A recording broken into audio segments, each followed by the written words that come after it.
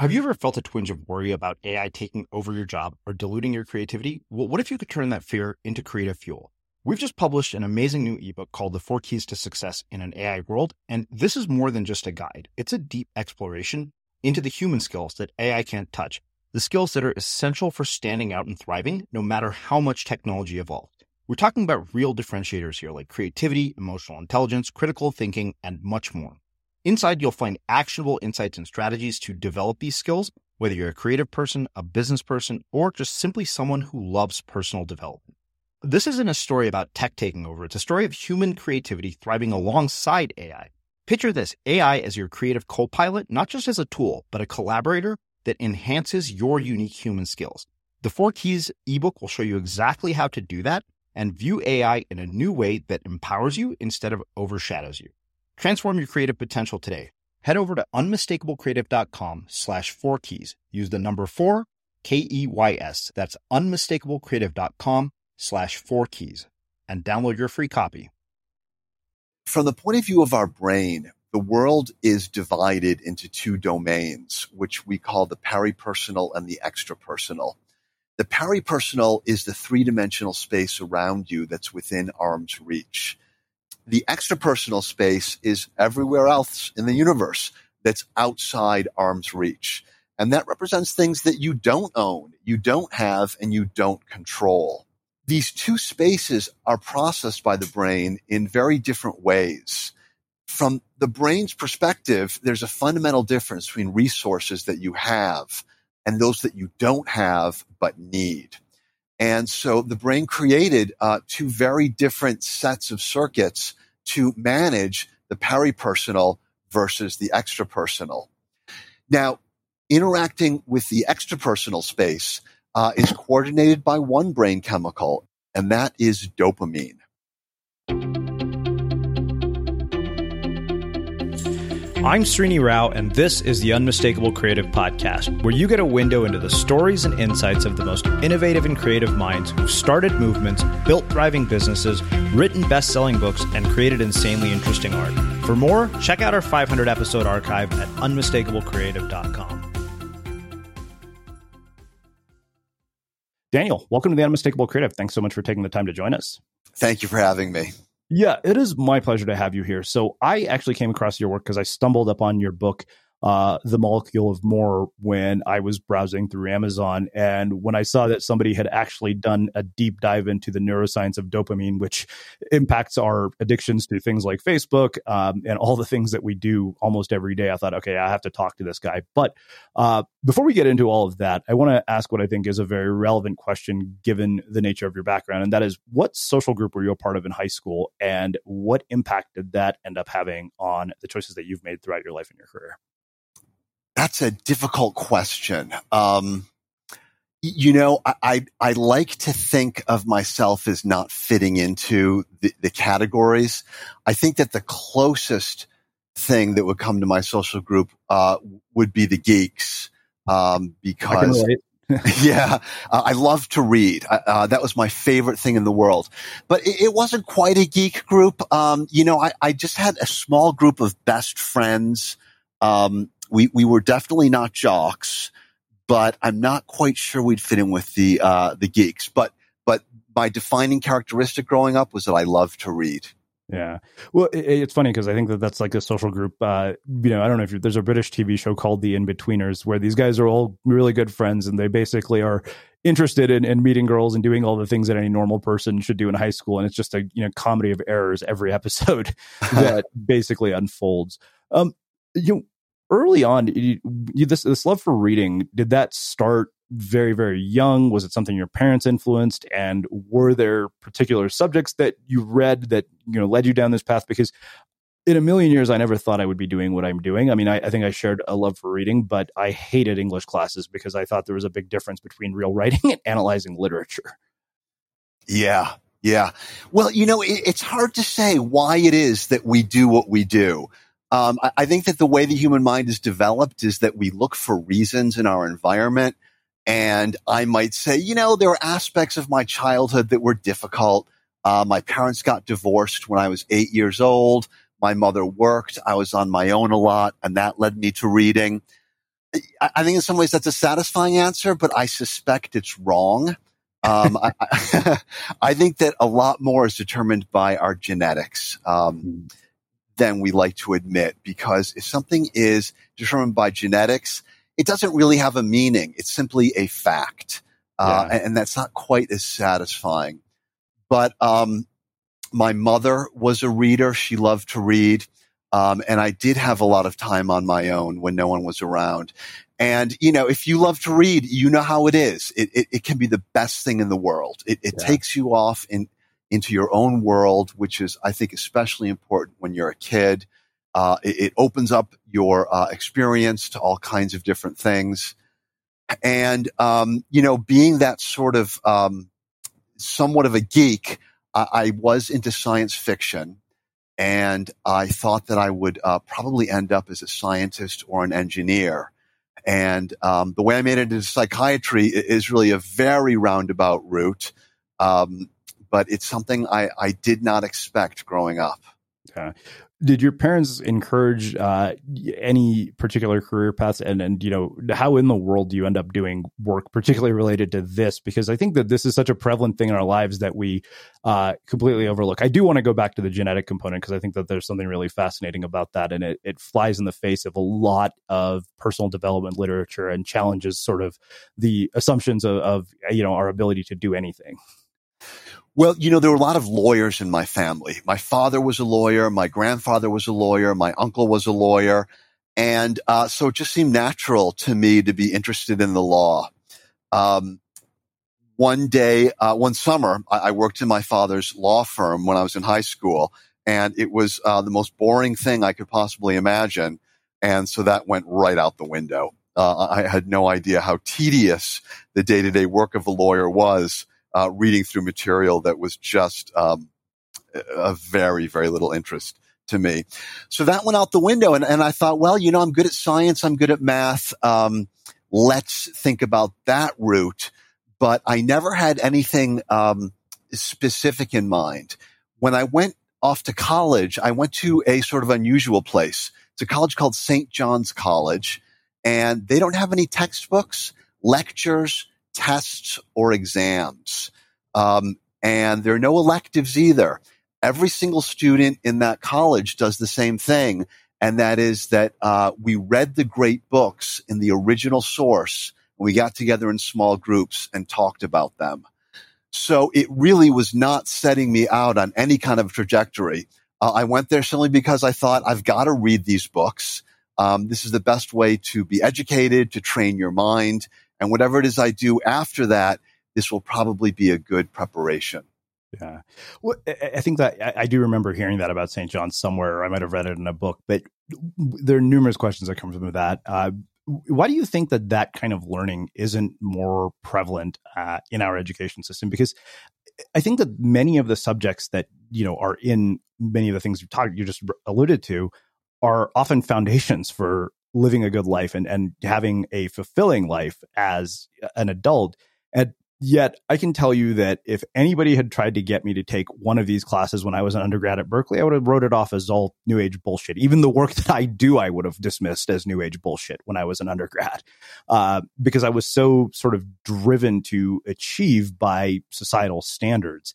So I wonder, one, why isn't that more prevalent? But two, more importantly, what is the impact that ends up having on adult life, not just for yourself, but even your classmates? I think that I think it should be more prevalent. I think we should be teaching this way starting in high school. Reading the most important writers.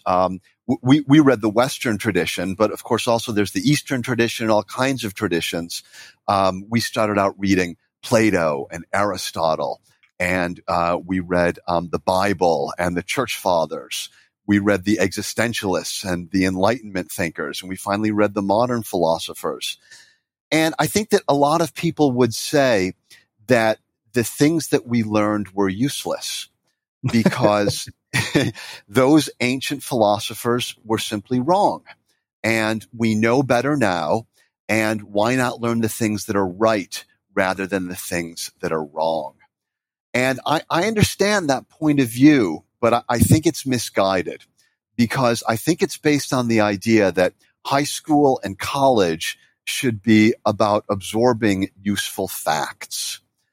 But I don't think that I don't think that kids' brains are ready to absorb useful facts at that age because they haven't learned how to learn. They haven't learned what is the basis of critically reading something, understanding it, and making contributions to knowledge. When I interviewed at St. John's, the interview asked me, what do you want to do? And I said, I want to become a scientist. And she said, what are you doing here at St. John's? We learn philosophy, we learn history, we learn literature. And I said, well, you also, students also take math and science every single semester. And she said, yeah, but it's the ancient stuff. How is that going to help you as a scientist today? She knew the answer, but she wanted to know if I knew the answer. And I did. I said that Newton famously said, the reason I can see so far is because I stand on the shoulders of giants. And I wanted to do more than just work in a laboratory. I hope that someday I would make some very small contribution to science. And I thought that if I was going to do that, I really need to know the bedrock on which the science rested. I needed to start with the ancient classical philosophers, find out what they had to say about thinking, about the process of science, about how human beings understand the world. And I'm pretty sure I made the right decision. I kind of feel like there's not a day that goes by when I don't think about my great books education. Now, people at St. John's go on to do a whole lot of different things. Going into medical school is not rare. A lot of people go into law school. People go into finance. And some people go into crunchy, chewy things. Some people start little tiny bookstores, or they start campsites. Who knows? Because all they want to do is sit around and read philosophy and literature. Yeah. So, but I think in reality, it's a very, very practical way to learn, because most people who are interested in an education plan to go to graduate school. And graduate school is vocational school. That's where you learn how to do a job. I think that undergraduate work should be about expanding your mind and training your mind to think well and critically. Well, it's funny because just hearing you say that reminds me of something Naval Ravikant said. He had this, podcast that he came out of this ridiculously long tweet storm about how to get rich. And, he talked about reading being the foundation of all knowledge. But the thing that struck me most, despite being an avid reader myself, was his suggestion to read the original texts in a given field. So he said, rather than reading 100 business books, read The Wealth of Nations by Adam Smith. And, I, despite being a C- economics student, decided to take on that challenge. And it's definitely not an easy read because the language is archaic. You have to read it very slowly. And I'm a pretty quick reader.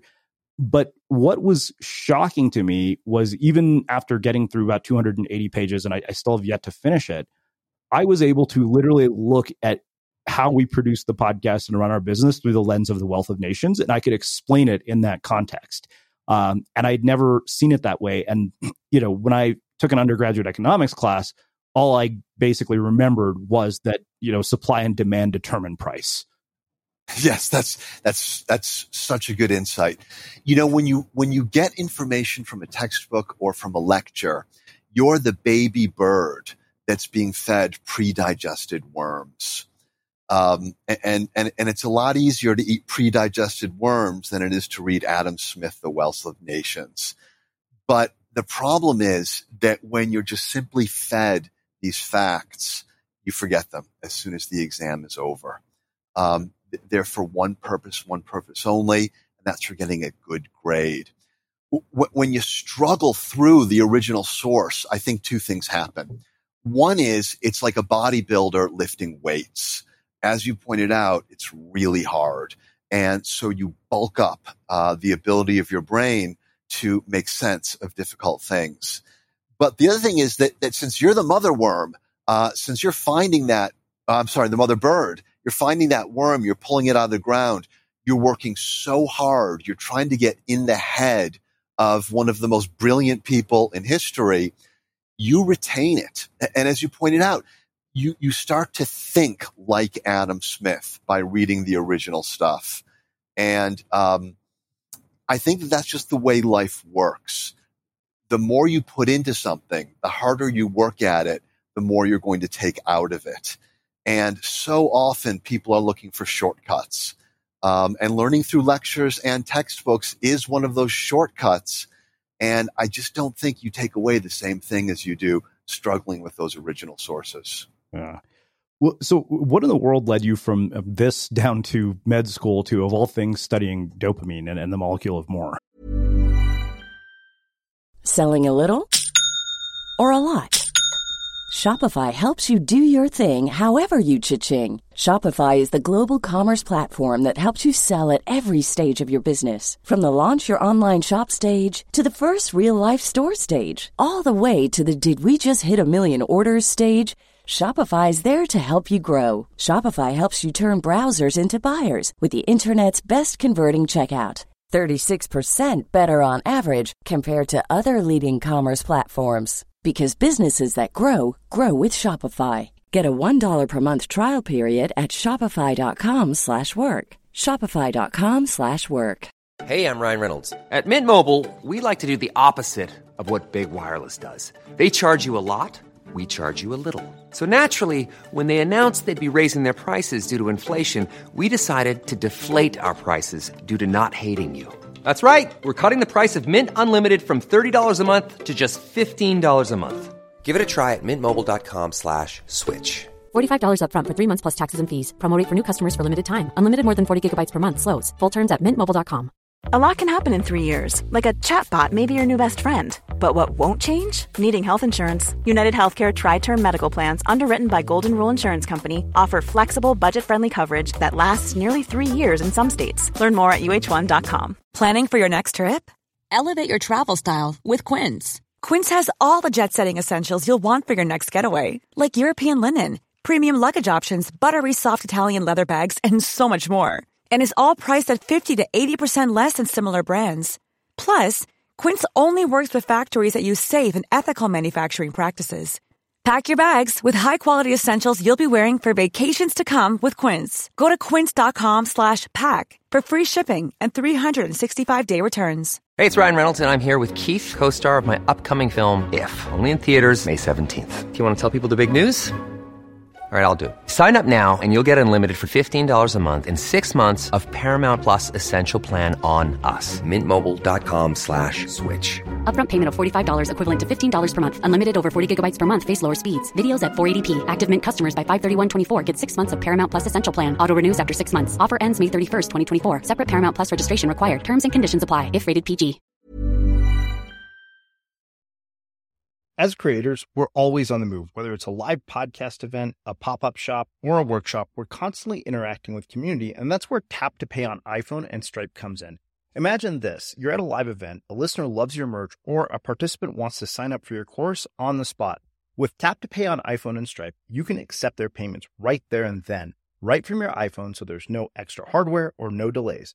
Total game changer. It's not just for creators. Any business owner can do this. It's about making transactions smoother and much more personal, growing your business in your way. We've been using Stripe for our products and courses for a long time, and now with Tap to Pay on iPhone, you can take your business to the next level too.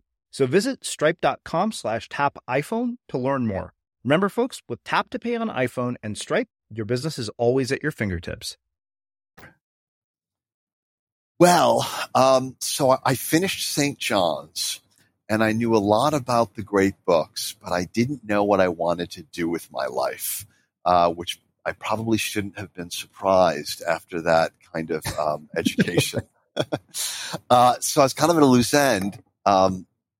And a friend of mine at St. John's was from Japan, and he told me this was in 1985. That was the height of the bubble economy in Japan.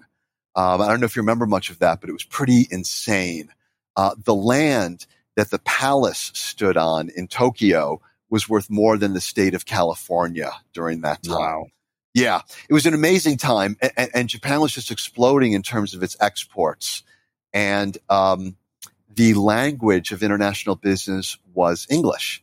When Japanese businessmen would do business with Filipino businessmen, they would speak in English, and that was the case all over. And so my friend told me that any American with a college degree can get off an airplane in Japan and get a job.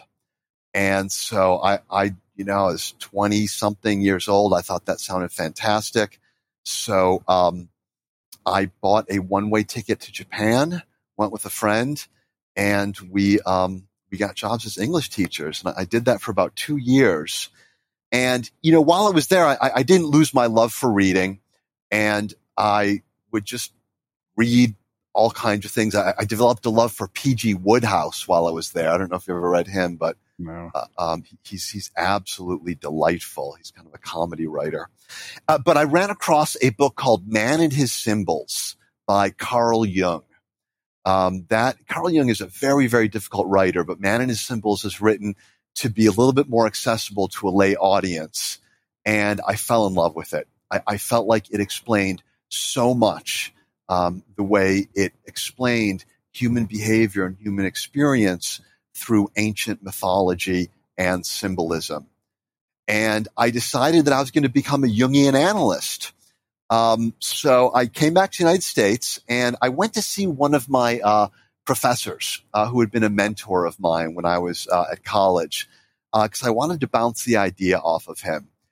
And he said, go to medical school. He said that so much of the advances that are taking place in understanding the mind are biological through the brain. And you really need a medical degree if you want to study it in the 20th century. And I agreed with him, and that's what led me to go to medical school and ultimately become a psychiatrist. Wow. So what I wonder, particularly as a psychiatrist, having sort of spent time in culture like Japan, particularly when you're there for 2 years, I only know this because I spent 6 months in Brazil, you have this sort of immersion into a culture as opposed to seeing it from the outside. What do you notice as cultural differences, particularly when it comes to this idea of satisfaction and living a more rewarding life, which I think will make a perfect segue into the whole idea of the molecule of more. What did you notice as differences in the way that people, display ambition?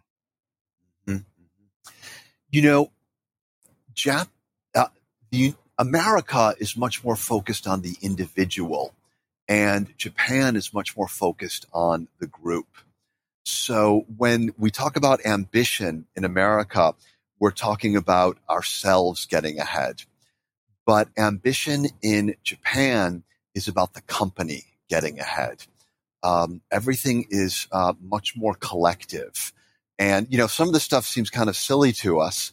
The companies, everybody will get together in the morning and do exercises on the roof of the building or in the courtyard. After work, instead of socializing with your friends, you socialize with your coworkers. You go on vacation with the company. It's very, very much of a group atmosphere. And I think that sounds a little bit creepy to a Western sensibility. And it was a little bit strange for me, but I think that they have something that we don't, and they don't have the same kind of alienation that is so common in Western cultures. It happens in Japan, but it's less common. And I think that overall, there's much more a feeling of belonging. I think it's something that the Japanese prize a great deal.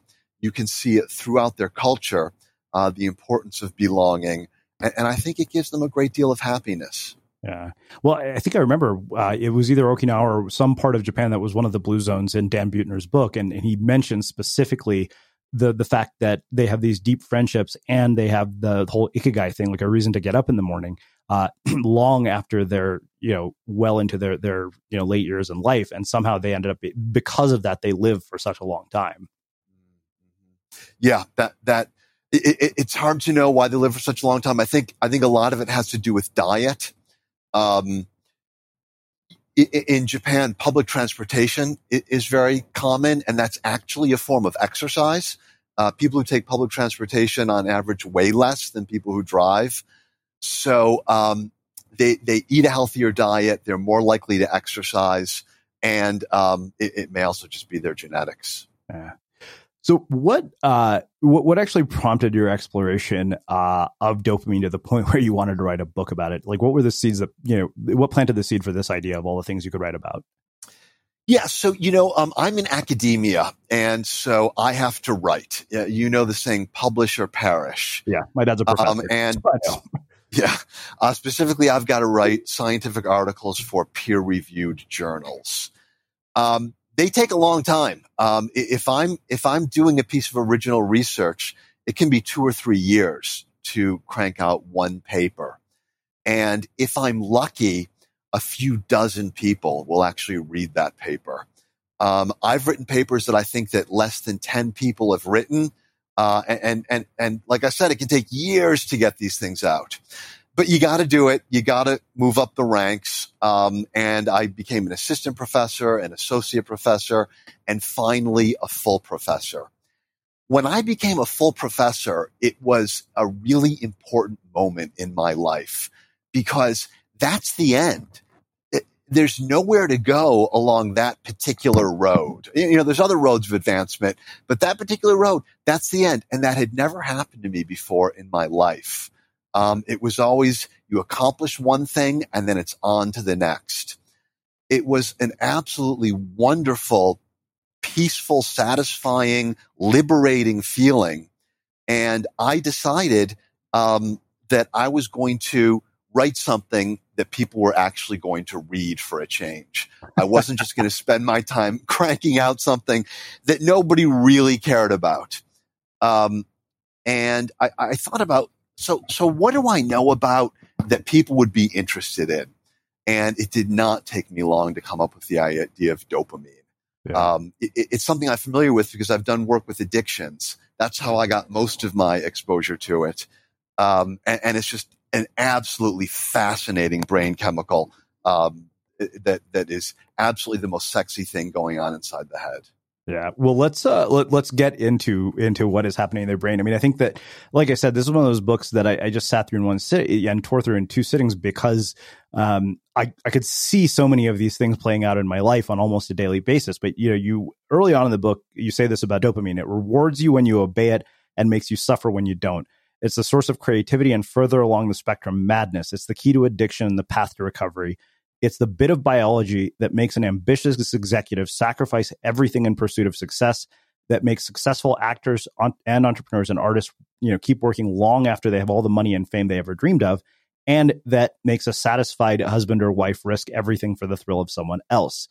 And I think why that struck me so much is the sort of contrast, the one extreme to another. You makes you fall in love, but it's also the very thing that makes you cheat. So let's get into kind of, how this happens. Like, what is actually happening inside of the brain when we get these dopamine hits, whether it's from, accomplishing some big goal or getting a like on Facebook? Well, first of all, let me just say how happy I am to hear you say that you recognized yourself in this book. That's how we wrote it. We wanted people to read this and say, oh my God, they're talking about me. And we have gotten some nice feedback in that area. But let me just give you the big picture of dopamine. From the point of view of our brain, the world is divided into 2 domains, which we call the peripersonal and the extrapersonal. The peripersonal is the 3-dimensional space around you that's within arm's reach. And this represents things that you own, have, and control.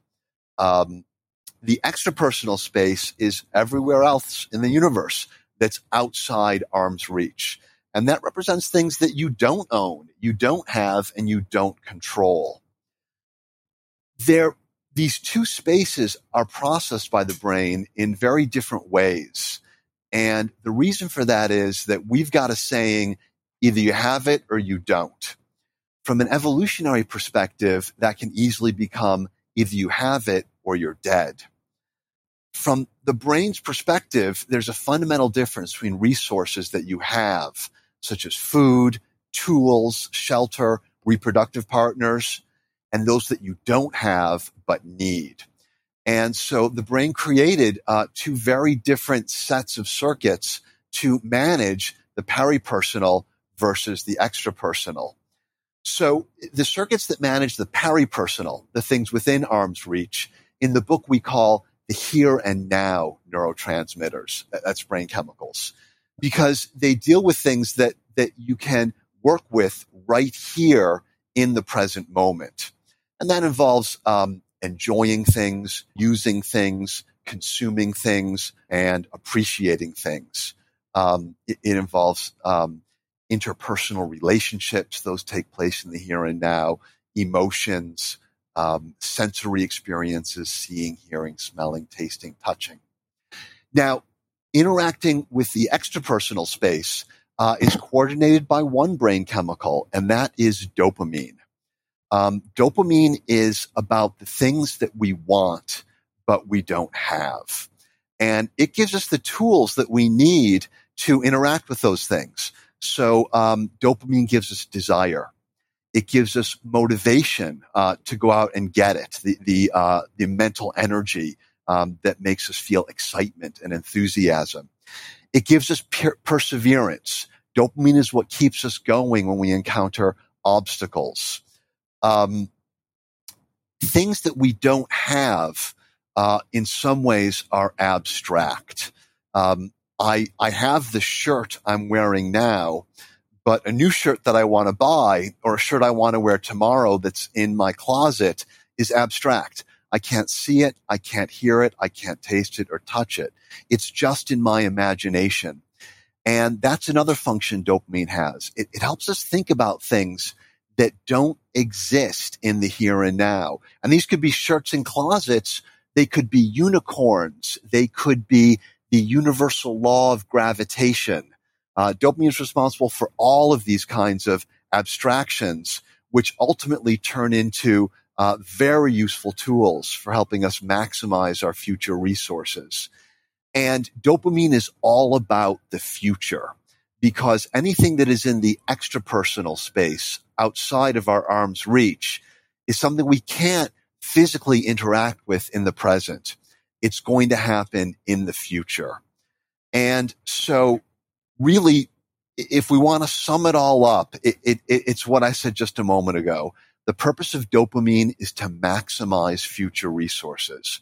It makes us want things, makes us excited and enthusiastic.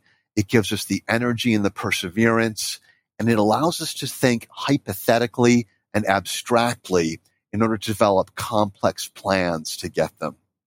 Wow. So I want to look at this through the lens of a couple of human experiences, because you actually talk about a few of them in the book. And I want to start with love, because I think what you said about love really struck me, because I just saw that. I was like, oh, anytime I actually thought I was in love, I was actually infatuated. And I think that what I really loved that you said was, you said our brains are programmed to crave the unexpected and thus look to the future, where every exciting possibility begins. But when anything, including love, becomes familiar, that excitement slips away and new things draw our attention. And then you concluded that by saying, a romance built on dopamine is a thrilling, short-lived roller coaster ride, but our brain chemistry gives us the tools to move down the path that leads to more companionate love. And so what I wonder is, why is it that even though we have the brain chemistry to get down this path to companionate love, we chase this sort of romance built on dopamine, and we mistake it for love? Because I can tell you firsthand that I have, and I'm guessing I'm not the only one. Since 2013, Bombas has donated over 100 million socks, underwear, and T-shirts to those facing homelessness. If we counted those on air, this ad would last over 1,157 days. But if we counted the time it takes to make a donation possible, it would take just a few clicks. Because every time you make a purchase, Bombas donates an item to someone who needs it. Go to bombas.com/ACAST and use code ACAST for 20% off your first purchase. That's bombas.com/ACAST, code ACAST. Ever catch yourself eating the same flavorless dinner 3 days in a row? Dreaming of something better? Well, HelloFresh is your guilt-free dream come true, baby. It's me, Keke Palmer. Let's wake up those taste buds with hot, juicy pecan-crusted chicken or garlic butter shrimp scampi. Hello Fresh. Stop dreaming of all the delicious possibilities and dig in at HelloFresh.com. Let's get this dinner party started. One size fits all seems like a good idea for clothes until you try them on. Same goes for healthcare. That's why United Healthcare offers flexible, budget-friendly coverage for medical, vision, dental, and more. Learn more at UH1.com. Hey, it's Ryan Reynolds, and I'm here with Keith, co-star of my upcoming film, If, only in theaters May 17th. Do you want to tell people the big news? All right, I'll do it. Sign up now and you'll get unlimited for $15 a month and 6 months of Paramount Plus Essential Plan on us. MintMobile.com/switch. Upfront payment of $45 equivalent to $15 per month. Unlimited over 40 gigabytes per month. Face lower speeds. Videos at 480p. Active Mint customers by 531.24 get 6 months of Paramount Plus Essential Plan. Auto renews after 6 months. Offer ends May 31st, 2024. Separate Paramount Plus registration required. Terms and conditions apply if rated PG. Millions of people have lost weight with personalized plans from Noom. Like Evan, who can't stand salads and still lost 50 pounds. Salads generally for most people are the easy button, right? For me, that wasn't an option. I never really was a salad guy. That's just not who I am. But Noom worked for me. Get your personalized plan today at Noom.com. Real Noom user compensated to provide their story. In 4 weeks, the typical Noom user can expect to lose 1 to 2 pounds per week. Individual results may vary. As creators, we're always on the move. Whether it's a live podcast event, a pop-up shop, or a workshop, we're constantly interacting with community, and that's where Tap to Pay on iPhone and Stripe comes in. Imagine this. You're at a live event, a listener loves your merch, or a participant wants to sign up for your course on the spot. With Tap to Pay on iPhone and Stripe, you can accept their payments right there and then, right from your iPhone, so there's no extra hardware or no delays. Total game changer. It's not just for creators. Any business owner can do this. It's about making transactions smoother and much more personal, growing your business in your way. We've been using Stripe for our products and courses for a long time, and now with Tap to Pay on iPhone, you can take your business to the next level too. So visit stripe.com/tapiphone to learn more. Remember, folks, with Tap to Pay on iPhone and Stripe, your business is always at your fingertips. Yeah, I think that's a very important question. And let me start out by taking a simpler example. Let's think about buying a new cell phone. When you decide you need a new cell phone, the first thing most of us do is go to the internet and start researching. And that may be accompanied by a whole lot of excitement as we look at all the different features that might be available to us. And we might start imagining all the different things we can do and perhaps ways in which our lives will be easier or better. A lot of excitement, a lot of enthusiasm, a lot of interest. The cell phone is in the extra personal space because we don't have it, and dopamine is coordinating what's going on. When we get the cell phone, everything changes. All of that excitement and enthusiasm goes away. Sometimes we may even experience what's called buyer's remorse. Maybe we should not have spent $700 on a silly phone. It doesn't give us that same level of excitement and enthusiasm that anticipating it did. And the reason for that is that once the phone moved from the extra personal to the peri-personal, dopamine no longer had a role in processing our feelings about it. It shifted down into the here and now chemicals. And that's simply inevitable. It's just like if something is to the right of you, you're primarily going to view it with one eye, and if it's to the left, the other. Dopamine only processes things that we do not have. So if we apply that to love, when we become infatuated with someone, we start to idealize them. They're not a human being. They suddenly become the perfection of femininity or masculinity, right? Yeah. And we think, oh my God, if I could just win this person, my life will be absolutely different. I will be happy every day, and I will be as a god on earth. And then we do win them, and And it's like, okay, this person actually is a human being, full of imperfections. They chew with their mouth open and leave the cap off the toothpaste tube. And I'm getting crazy here. It goes from the extrapersonal dopamine to the peripersonal here and now. And it's inevitable. Love, so we give these kinds of loves two different names. The dopaminergic extrapersonal idealized love is passionate love. And then the here and now peripersonal having kind of love is called companionate love. And of course, that's related to the word companion, meaning friend. And if you're able to successfully make that transition from insane passion to companionate love, it's actually a very valuable thing to have done, because now you have a long-term partner. Yeah. You've got someone whose life is going to become deeply entwined with your own, which is a very satisfying thing to have. You've got someone who's always there for you, who's always got your back, somebody you can rely on and trust. And so when it first happens, when you first shift down from dopaminergic passionate love to here and now companionate love, it kind of feels like the party's over. It's terribly unpleasant. But if you stick with it and you work on that relationship, it potentially becomes the most important, most rewarding, most valuable thing in your life. Yeah. Well, I guess that raises one other question about this for me. And that is what is going on in the brains of the people who cheat? Is there like a dopamine imbalance, or do they just a deprivation that causes them to continually want the thrill to go and look for somebody else? Well, yeah, infidelity is very common. And I think that there's a lot of reasons for it. No matter how good we have it, we always want something more. And I think that that's just the way we evolved. I think it's probably pretty good for our survival as a species and pretty bad for our happiness as an individual. But we're stuck with it. There's nothing we can do about it.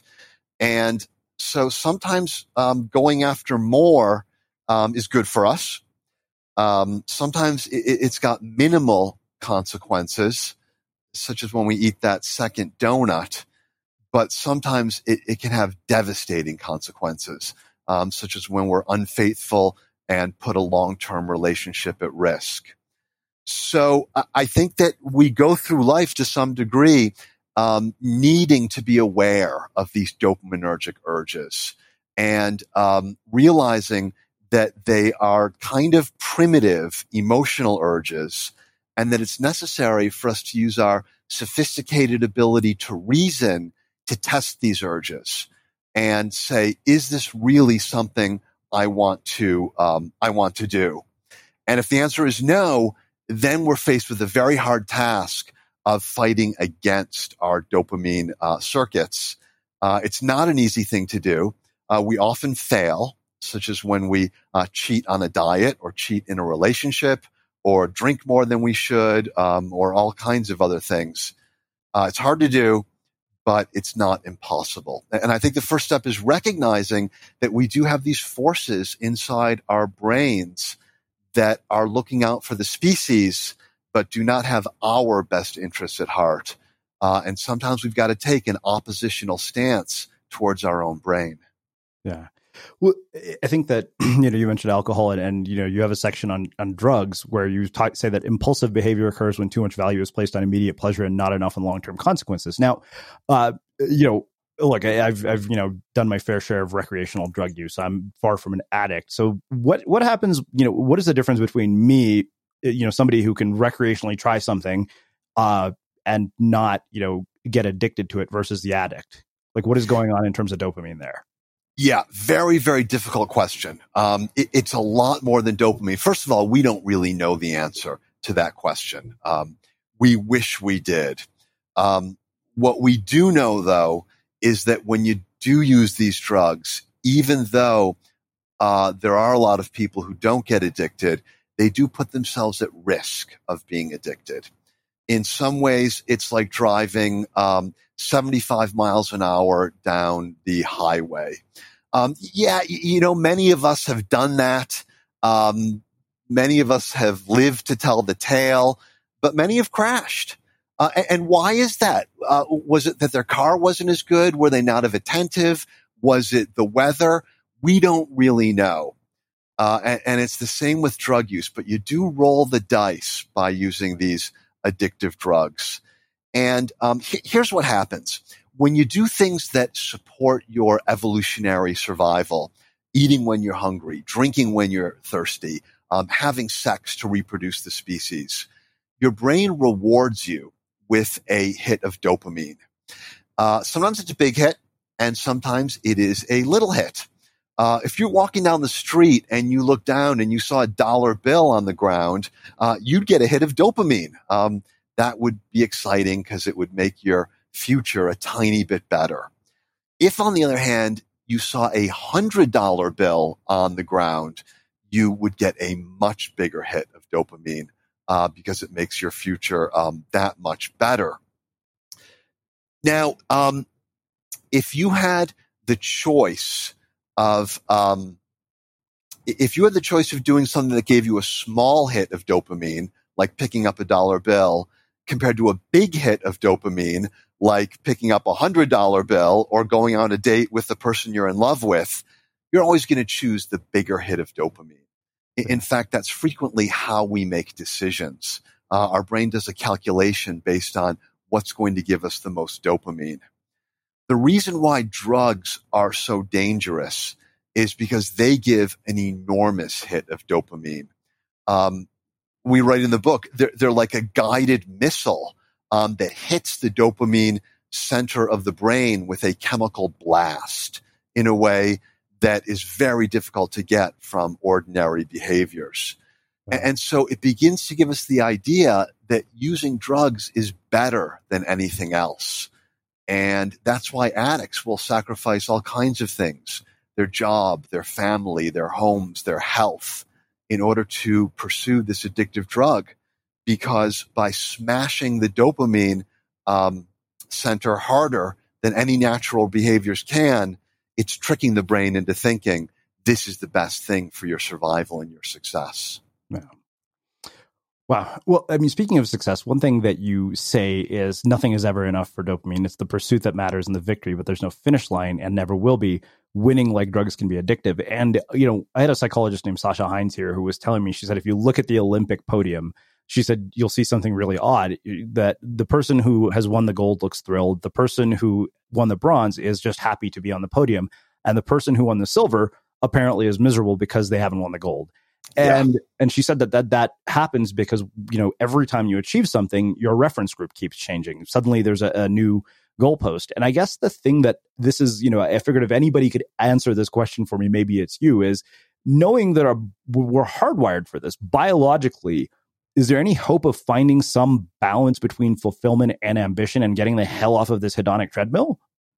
Absolutely. Absolutely. You are right that we are wired never to be satisfied, but we're also wired to be satisfied. We're just talking about a different set of circuits. I think that one mistake people make when they think about their own brains, their own minds, is to view it as a unified entity. When I use the word I am hungry, I enjoyed that movie, I think I'm talking about a unified thing. Me, this person, my soul, my spirit. But in fact, that's not true. The brain is made up of a collection of semi-autonomous circuits. And in some cases, they cooperate with one another, but in many cases, they compete with one another. And so we do have these dopamine circuits that will push us no matter what and never let us be satisfied. But we have other sets of circuits that actually can make us satisfied. And so we've got to learn how to use our brains skillfully. When we want to be ambitious, when we want to make our life better, we've got to engage those dopamine circuits. But if we want to enjoy the fruits of our success, the benefits of all our hard work, we've got to be able to do something else. We've got to be able to come out of our dopamine circuits and go into our here and now circuits. These are circuits that use chemicals such as endorphin, endocannabinoid, oxytocin. These are chemicals that give us feelings of fulfillment, satisfaction. And it's a very different kind of feeling. When you get a dopaminergic buzz, it's excitement, it's enthusiasm. It's like, wow, the world is about to become a better place. When you get a here and now endorphin, oxytocin buzz, it's a lot more touchy-feely. It's being in the moment. It's experiencing emotion, connections to other people, sensory experiences. It can be deeply fulfilling, but for many highly dopaminergic people, maybe people like you and I, people who are very ambitious, people who are very cerebral, sometimes that touchy-feely fulfillment and satisfaction is a little bit scary. And so we avoid it, and we never end up truly getting the satisfaction that we worked for. The guy who can afford the lake house may be the guy who's least likely to be able to enjoy it. Well, it's funny because it makes me think of having published 2 books with a publisher, and people always ask what it's like to be done, and I say that the part that I hate the most is the day the book comes out. It's literally the most depressing day because suddenly this thing that has added all this meaning to your life is over. It's almost like a postpartum depression of sorts. Is there? I think that it sounds like we can mitigate that based on, sort of an awareness of how this all works. We can. Yeah. And I know that feeling so well. And I think that not only do you lose something that's precious to you, the anticipation of the publishing date, but then all of a sudden it becomes, okay, what are you going to do next? Yeah. And if it just so happened that what you did before was good, that's even worse because now you've got to come up with something even better. And it's a horrible feeling. One of the things I wrote about in the book is in DC, there are these top doctor awards that go out every year. And if you win one, it feels great for about 10 seconds until you realize, oh my God, what if I don't get it next year? I'm going to feel ashamed. And so yeah, there's a real downside to that dopaminergic treadmill. Yeah. But there are ways that we can strengthen our satisfaction circuits and practice getting into them. It's hard. The best way I know how to do it is through meditation and mindfulness. And I think it's no mystery why those things are becoming more and more mainstream. They're very much about learning how to live in the present moment. And there's good evidence that people who spend a great deal of time practicing meditation and mindfulness do have more responsive endorphin systems, endocannabinoid systems, oxytocin systems. It's a lot easier for them to simply be happy. And I think I don't think it's a fad. I think that it's going to be like running. When it first started out, in the 60s, people thought that runners were freaks. Where are you running to? What are you running from? But it wasn't a passing fad. And now aerobic exercise is very much mainstream. I think we're going to see the same thing with meditation and mindfulness. Yeah. So I think the other part of this that really struck me was sort of the role that emotion plays. You say that the essence of our humanity is our ability to move beyond instinct, to go beyond automatic reactions to our environment. It's the ability to weigh options, to consider higher concepts such as values and principles, and then to make a deliberate choice about how to maximize what we believe is good, whether it's love, money, or ennobling the soul. That's dopamine. And then, earlier in the book, you actually call emotion a liability and say that when bold action is required in the midst of chaos, the one who can stay calm, take stock of available resources, and quickly develop a plan is the one who will pull through. But, humans are emotional creatures. We have emotions. We're not sociopathic robots. So how do you have those two things coexist? Yeah, I think it's really a question of flexibly shifting in and out of the peripersonal and the extrapersonal in a sophisticated manner. When you are in a crisis, you don't want emotion. You want to be able to think very, very clearly. When you are not in a crisis, when you are in a relaxed atmosphere in the here and now, you do want emotion, because emotion helps you to understand the world from a different perspective, and it also enriches the world. I think that, unfortunately, 21st century Westerners tend to live their life in a constant crisis. You work hard all day long. You go home at the end of the day, and instead of relaxing, living in the here and now, you get on social media to catch up on all the things you don't know, because who knows, something really important could be out there and you better not miss it. Or you create posts or blog entries that are going to get likes, because if you sit still, the world is going to pass you by and everyone's going to forget about you and you're going to become a failure. So we're living in this constant crisis mode of fear of missing out. And we never shift down into, let's see what my emotions are doing. Let's just see how I feel about these things. And I think that by doing that, we're missing out on half of our life. Yeah. Wow. So, I have two, close to final questions for you about this. So, obviously, we need dopamine to achieve, and, it plays a big role. But, as somebody who's studied this and written a book about it, when you see, sort of situations like Travis at Uber and Silicon Valley companies doing, things that are questionable in terms of their ethics. I mean, even Facebook's privacy policies, maybe. And you see the role of dopamine. Isn't that, ambition gone unchecked? And is that just something that is impossible to control? I think it is. We're always going to have bad actors. And bad actors are generally driven by dopamine. Sometimes they're not trying to accomplish anything. They're just driven by pure hatred. And perhaps terrorism is an example of that. But usually they're ambitious people who are trying to amass power or wealth. That's never going to change. We're never going to get rid of these people. And I think that, I'm a doctor. And there are obviously bad actors in medicine, people who commit fraud, people who victimize patients, all kinds of things.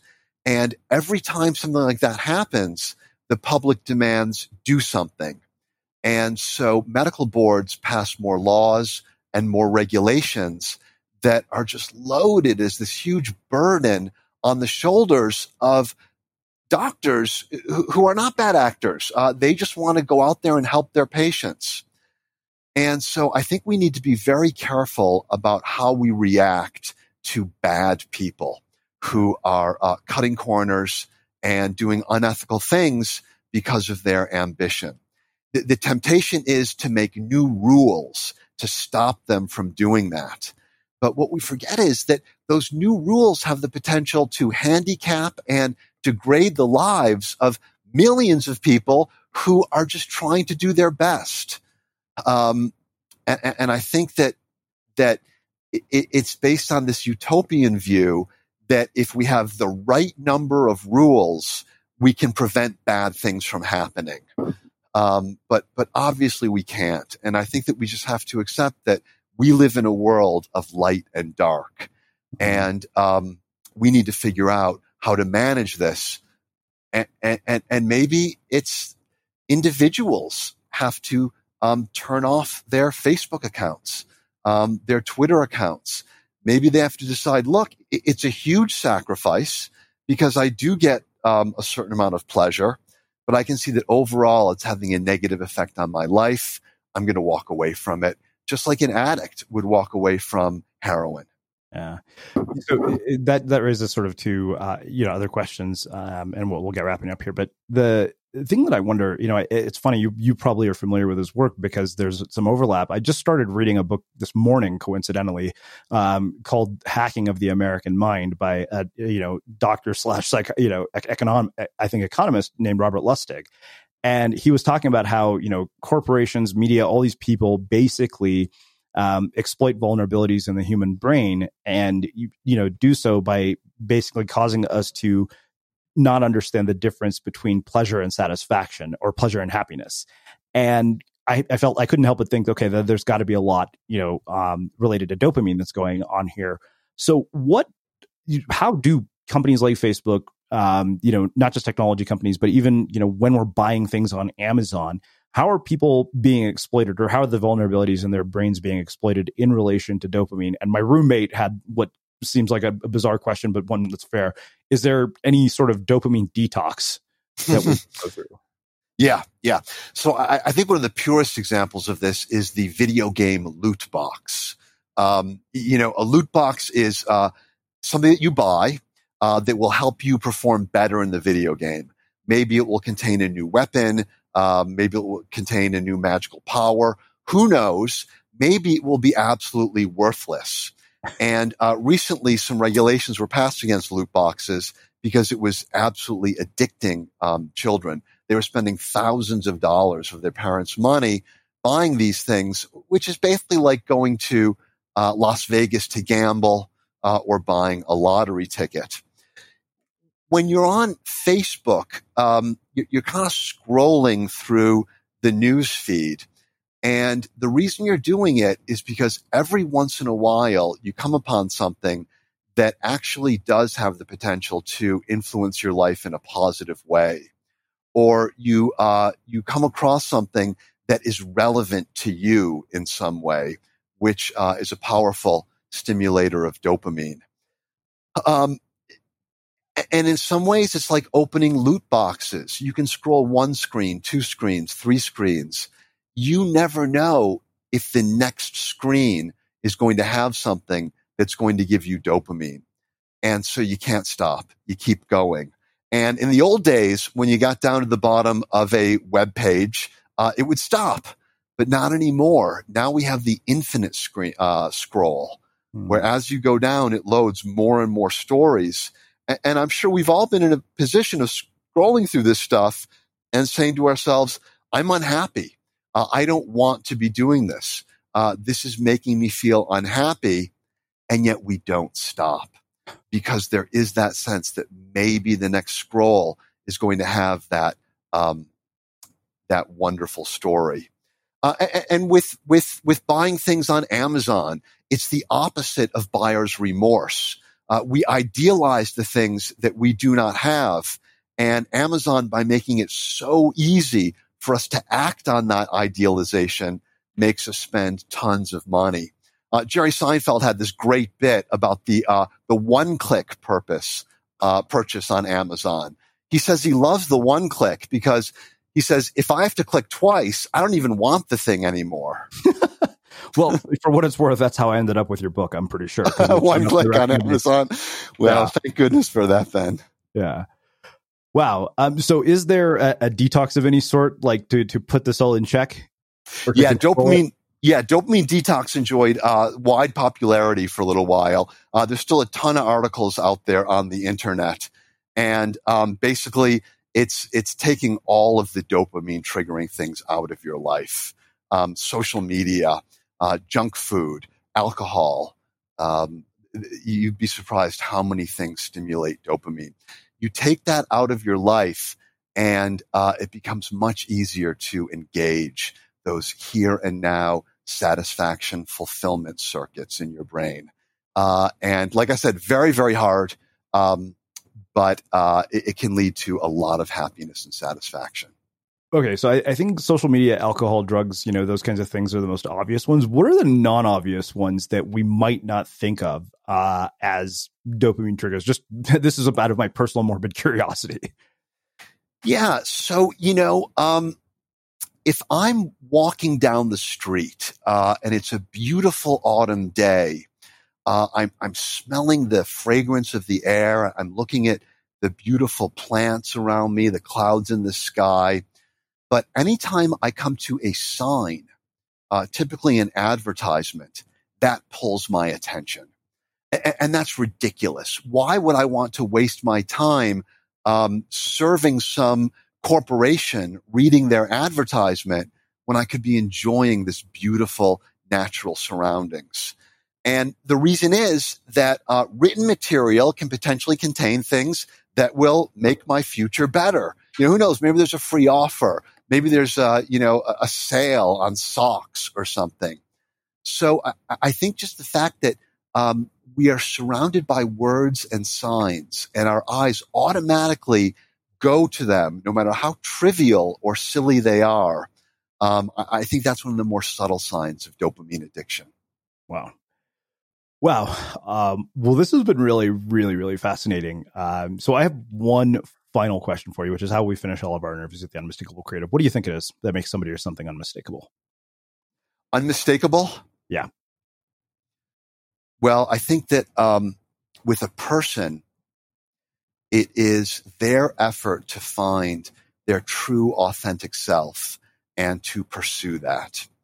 Not to try to be what others expect them to be, not to try to be someone they think others will admire, but to find out who they truly are and to be that person. I think it's very difficult, but I think that ultimately that's the purpose of life.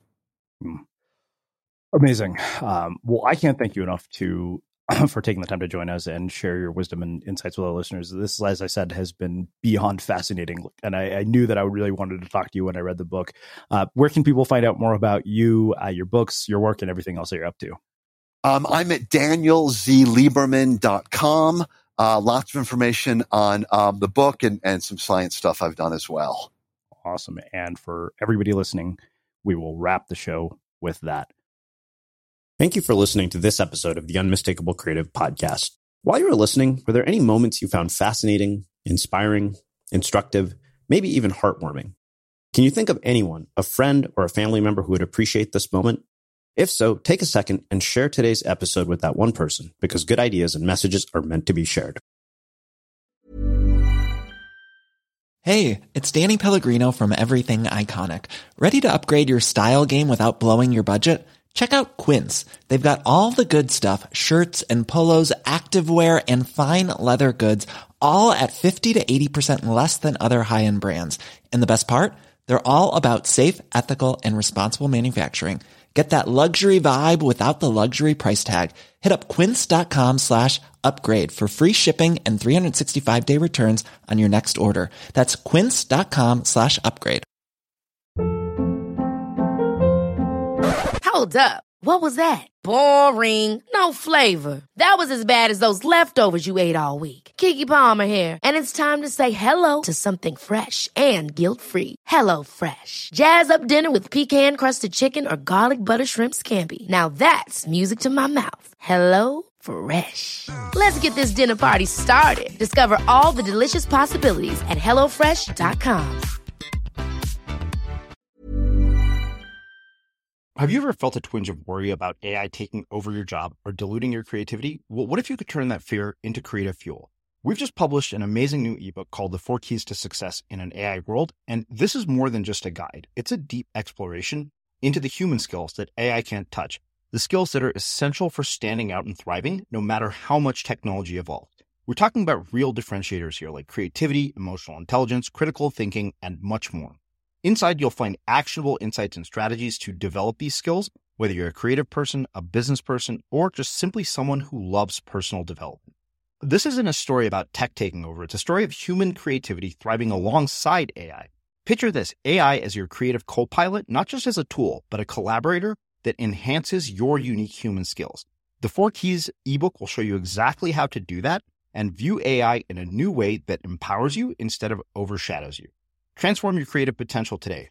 Head over to unmistakablecreative.com/4keys. Use the number 4, KEYS. That's unmistakablecreative.com/4keys and download your free copy.